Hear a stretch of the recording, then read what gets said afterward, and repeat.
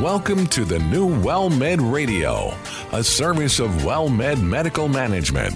Over the next half hour, WellMed Radio will educate you about the health and wellness of adults everywhere. Co-hosts Dr. Joshua Beck and veteran broadcaster and attorney Ron Aaron will share information to improve your health and well-being. Here are Ron Aaron and Dr. Joshua Beck. Well, thank you very much, Mr. Announcer. I'm Ron Aaron, along with Dr. Joshua Beck. I'm delighted to have you here, delighted to have you join us on WellMed Radio. And Joshua, it's great to see you. It's good to see you. Did you have a good weekend? I had a great weekend. Thank you. Nice and relaxing, huh? Well, when you got 3 kids, you move a lot. Six Flags is always fun during this time, but, the weather is, pretty brutal, especially in the early afternoon. Yeah, a little hot. Yeah. Exactly. So I was struck, and we hadn't really talked about this. You went to Anonymous University Med School in Guadalajara? I did. Why the name Anonymous? You didn't want anybody to know where you went? Yeah, it was kind of a secret, a secret diploma. I like that. It's actually the Autonomous University. Oh, Autonomous. Autonomous, yeah, not anonymous. Autonomous University of Guadalajara. So my mom's from Mexico, and I kind of followed in my dad's footsteps. He's a doc, too, and so I just went down there. I thought it would be a good experience to go. And you're down. a Spanish speaker. And I'm a Spanish speaker. Well, that's cool. So, and you specialized in family practice. I do. Mm-hmm. And among that challenge, of course, is helping folks keep up with vaccinations. Correct. Which brings us to our special guest today, Dr. Cheryl Winchell, who is with WellMed at Sebastian in Florida. And we're delighted to have her on. She's a graduate and earned her medical degree from Nova Southeastern University in Fort Lauderdale, Florida. Completed her internship at Columbia Hospital in West Palm Beach, her residency in family medicine at Palmetto General Hospital. And I gather, Doctor, you never left Florida. I went to Michigan State University for undergrad. I grew up in Fort Lauderdale and then went to Michigan State. I have a big family connection up there with the Spartans. So did that and then realized that I was truly a Florida girl. So I came back. Yeah, it was enough of winter, right? Yes. When it snowstormed in October and I had my neon green beach cruiser to get to class on the other side of a giant campus, I stuck it out for 4 years. My dad said, no, you're not coming home. You're going to love it, because he loved it too. But then decided to come back for medical school. Wow. Well, I grew up in Ohio, and I remember with Halloween not far off, many a Halloween it snowed in Cleveland. Sure. So I don't miss that. Yeah, I can relate. I did my residency in Iowa.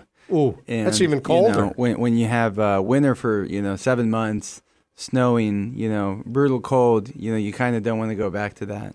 And now, of course, we're baking in 100 degrees plus heat. Yes, a little snow would be nice.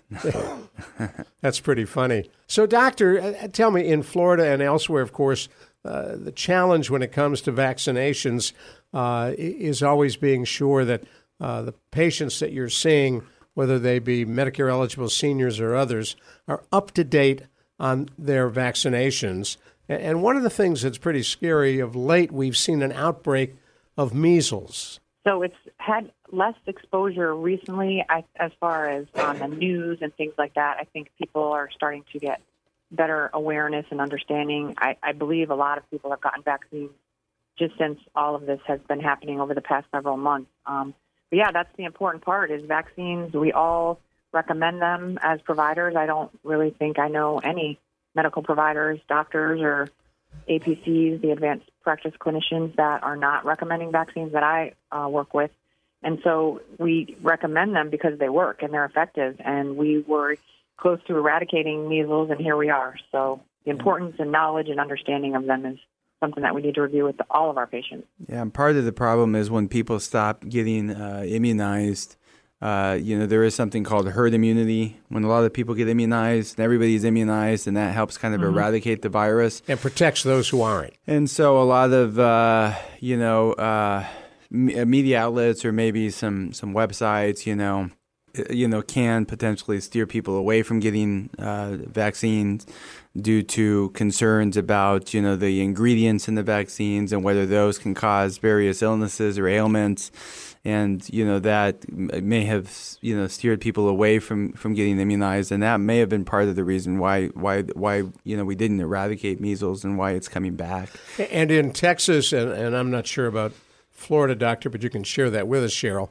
In Texas, there is a growing number of folks who, because law permits it, are voluntarily not vaccinating their children. And the numbers in some of the local schools are growing up to 7, 8, 9, 10% of the student body in some schools are not vaccinated, putting those kids at real risk. Yeah, I've not heard that here. We don't have numbers anywhere close to that from my experience. And we still have to have the vaccination forms go to the school, especially at certain years of their school education. And I know there have been some doctors that have been really called out on giving these excuse forms for people that are not necessarily appropriate. So that's become a big challenge and improvement, I think, in the medical community.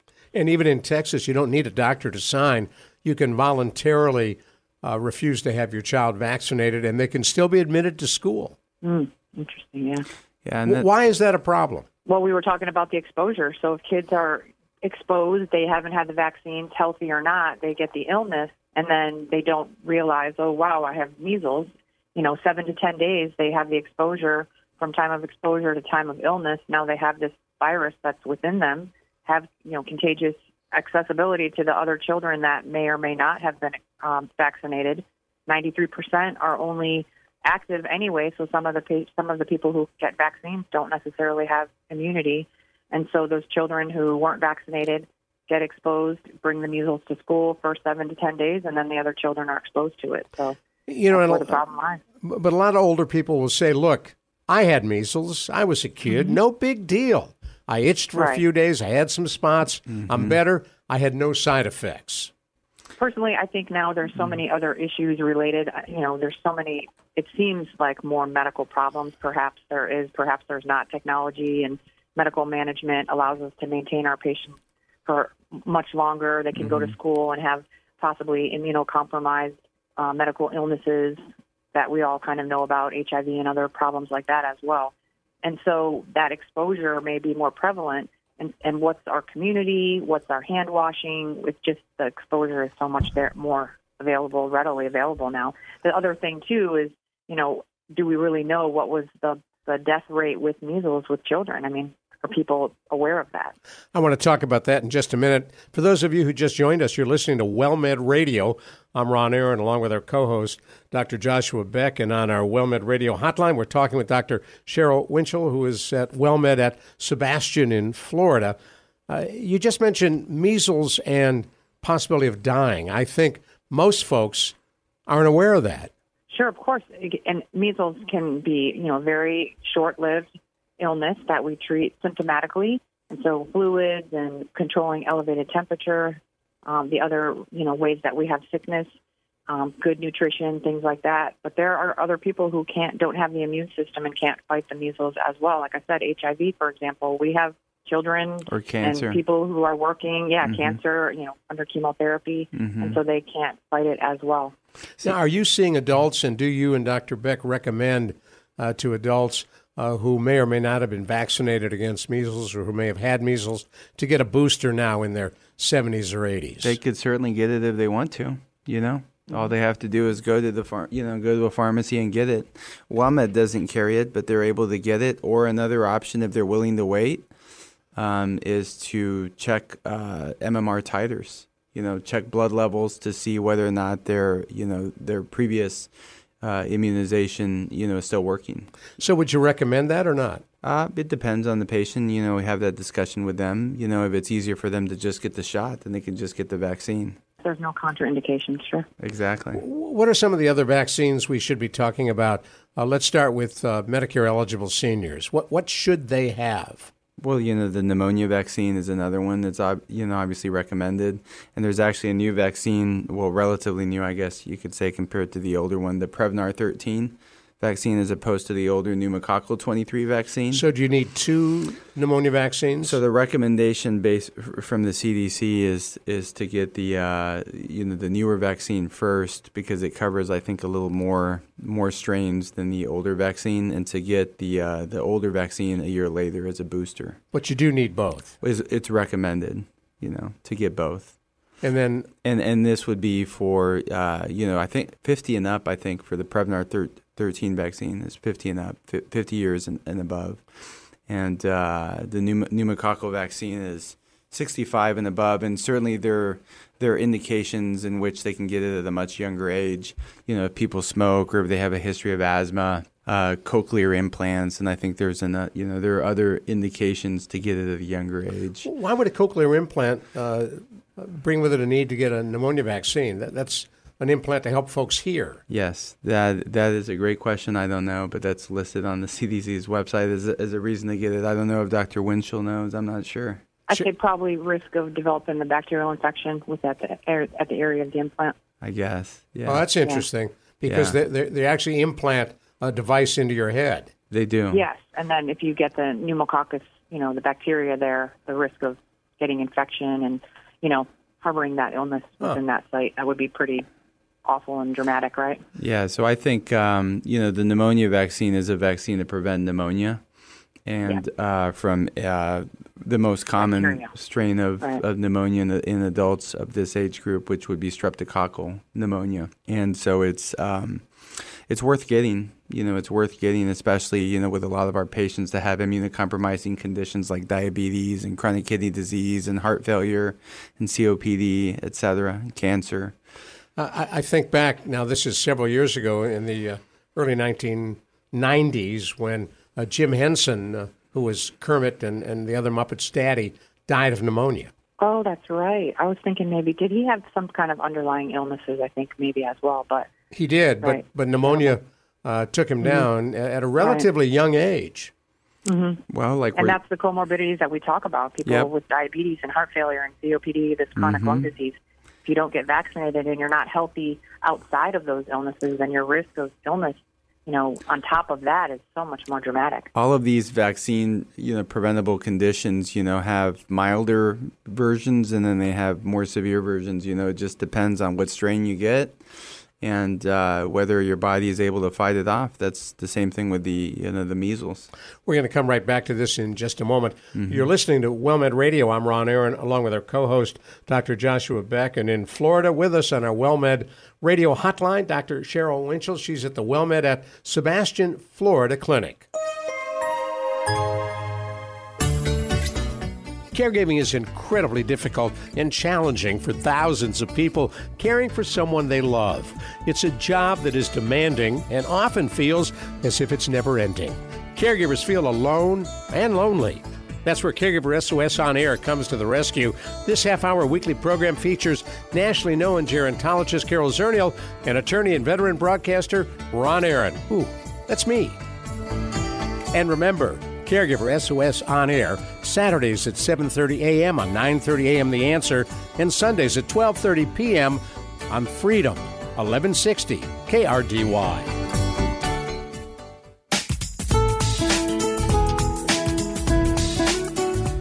We are cruising right along here on WellMed Radio.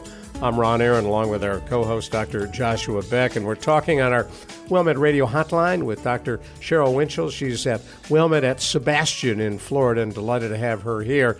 This is an opportunity to segue into a vaccine that most of us should get every year, Dr. Winchell, and that's the flu vaccine. Correct. It's coming up. I think there are a lot of places that have it now available already. We don't have it yet here in the WellMed offices. And one thing they've been talking about this year, seems like a little bit more than previous years, is maybe thinking about not getting it as early because of the concern related to the vaccine effect. Exactly. Tapering off at the end of the season. So getting it maybe closer to October. If I get a measles vaccine when I'm a kid, if I get a vaccine or any other vaccine for any other potential disease, they last forever. Mm-hmm. Why does flu only last a year? changes and changes. The strains and change. changes. The strains of the flu, or the ones that the CDC thinks are the most common strains to affect the population, are the ones that they target for that vaccine for that year. And so sometimes they get it right, and sometimes they don't. But that's what changes from year to year. And then I would agree with Dr. Winchell. When did y'all start seeing flu last year? Was it towards the end of the year? Because flu season... I would say, not earlier than December. Exactly. Yeah, we didn't see anything until, I think, late November or December, and flu season runs typically, it's supposed to be from October to April.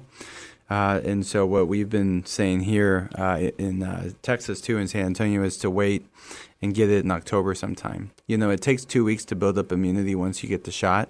So if you get it sometime in October, I think that's what WellMed's kind of aiming at. I don't know if y'all have gotten the same info, but not getting it in September, which is... like used to be. CVS and Walgreens and all of these outside, places, we usually start immunizing people in September.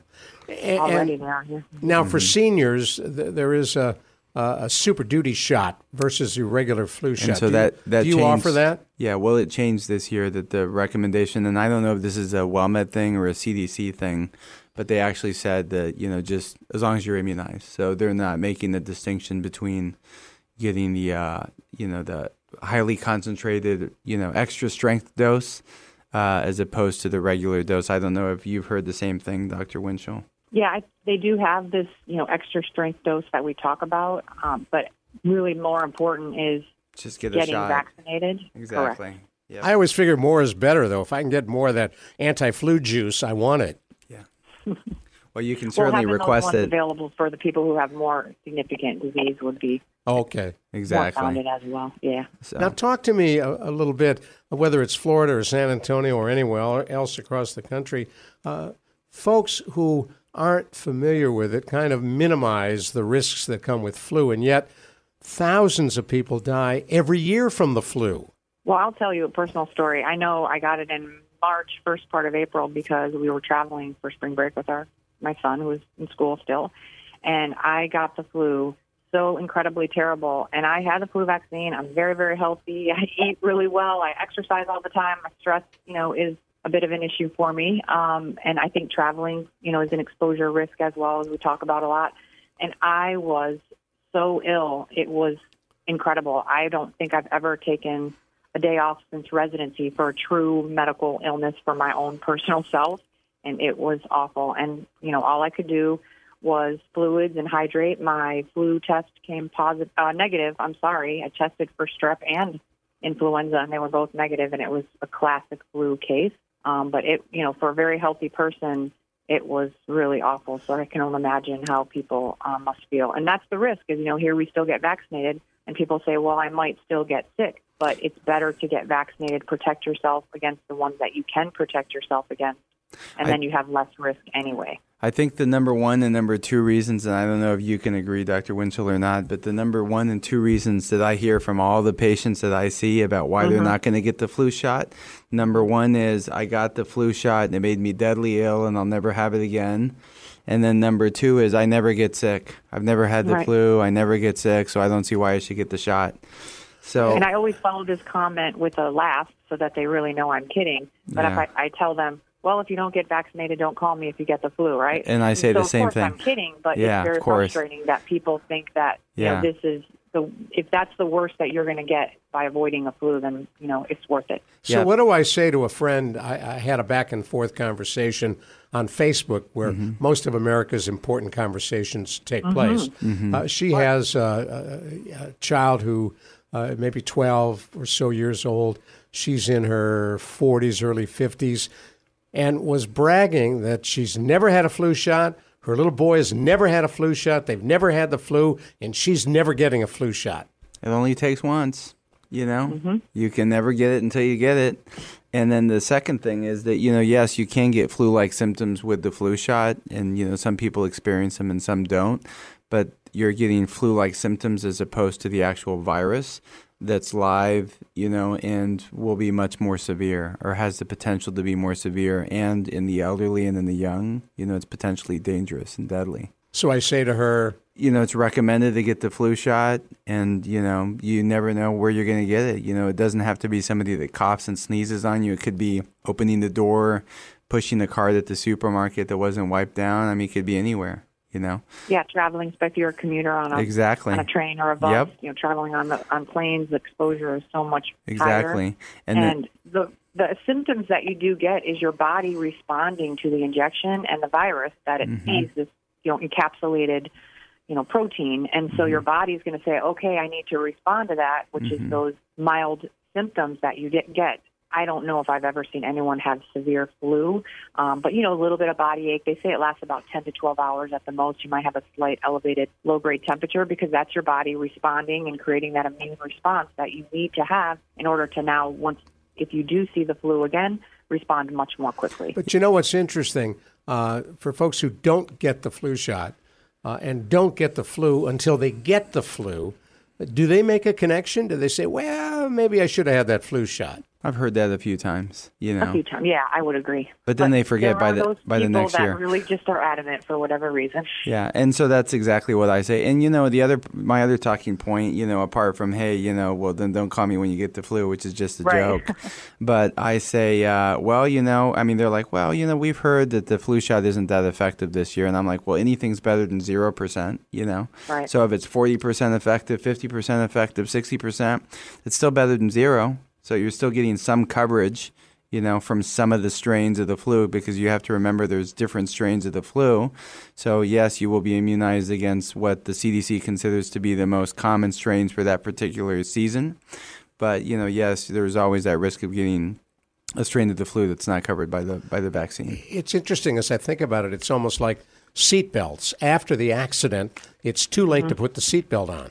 Sure. So other immunizations worth mentioning, shingles would be another one. And so there's a new vaccine out, relatively new, called Shingrix. I've had it. And so that one is much more, or purported to be much more effective, almost 90, they can't say 100%, but it's in the upper 90%. So for folks effective for folks who shingles. don't know, what is shingles? Why do you get it? How do you get it? And is there a preventative other than the vaccine? You want to discuss it, Dr. Winchell, or should I?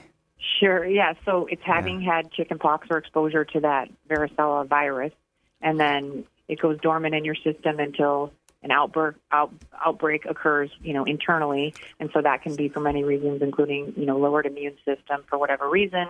We talk about stress and things like that, especially as we get older, as the immune system's not as strong when you're under a stressful situation. And so then you would have that outbreak of the virus where it comes back out from the nerves that it's been hiding in.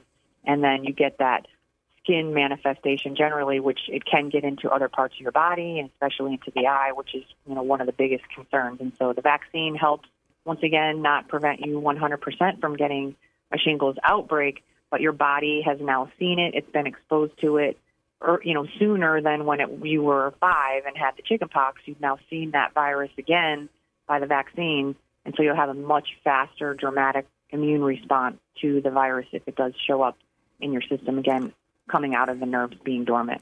And one good talking point to get the vaccine is to prevent post-herpetic neuralgia, which is a chronic nerve-related pain that you can get post-shingles. And, I have patients, and I'm sure Dr. Winchell has patients too, that have this post-herpetic neuralgia, this chronic nerve-related pain in the area where they got the shingles, and they're on medication for it a lot of times, forever. It's a pain that, may never go away. And then two, another good point is that for those, people that think that, we've had shingles and, or we've never had chickenpox, you can still get the vaccine. So it doesn't matter whether you've not had chickenpox or you've had shingles 10 times, you can still get the vaccine. Now, for those who had the older vaccine for shingles, should they have the new one? They should, because it's more effective. And they do say 5 years is the recommendation waiting time, but I've also seen other literature that says it should be safe. Most people wouldn't get it any earlier than a year, but 5 years is really the recommended. Yeah, because it's on back order too, so that might be why they're saying that. Mm-hmm. Oh, and that's funny. It's a 2-part vaccine, so you get 2 shots as opposed to 1 with the older vaccine. You mentioned you had 2 vaccines you were thinking of. We got about a minute to go. What's the other one? Dr. Winchell had mentioned hepatitis A. If you want to talk about that. And then the Sure, other. we did have an outbreak recently, hepatitis A here. They occur all over the place. Hepatitis A in itself is a virus. It does affect your liver. I think most people know that creates an inflammation of the liver. Thankfully, hepatitis A is not one that progresses to a chronic disease. So if you do have the illness, usually self-limited, supportive measures, fluids, hydration, temperature control, things like that. But we can vaccinate against it. And so it's getting that vaccine. If you do have exposure, although everyone has exposure, we all eat in restaurants, and that's really the risk is, contamination through people who don't wash their hands is the most common exposure that we do see. And so having the vaccine, especially if you're going to be traveling, certain countries have higher risk of hepatitis A, and it is, once again, a 2-dose vaccine, and a lot of people have come in. We do have it in our office now here in WellMed Sebastian. Good. Because we have had the outbreak, and so we've had so much request for it that we do have it available here in the Got to stop you right there, flat out of time. Dr. Winchell, thank you so much for joining us on WellMed Radio. You. I'm Ron Aaron, along with Dr. Joshua Beck. Thank you. We'll catch you next time on WellMed Radio. Thank you for listening to WellMed Radio, a service of WellMed Medical Management. We welcome your emails with suggestions and comments on this program at radio@wellmed.net. And please be sure to tune in next week for another edition of WellMed Radio.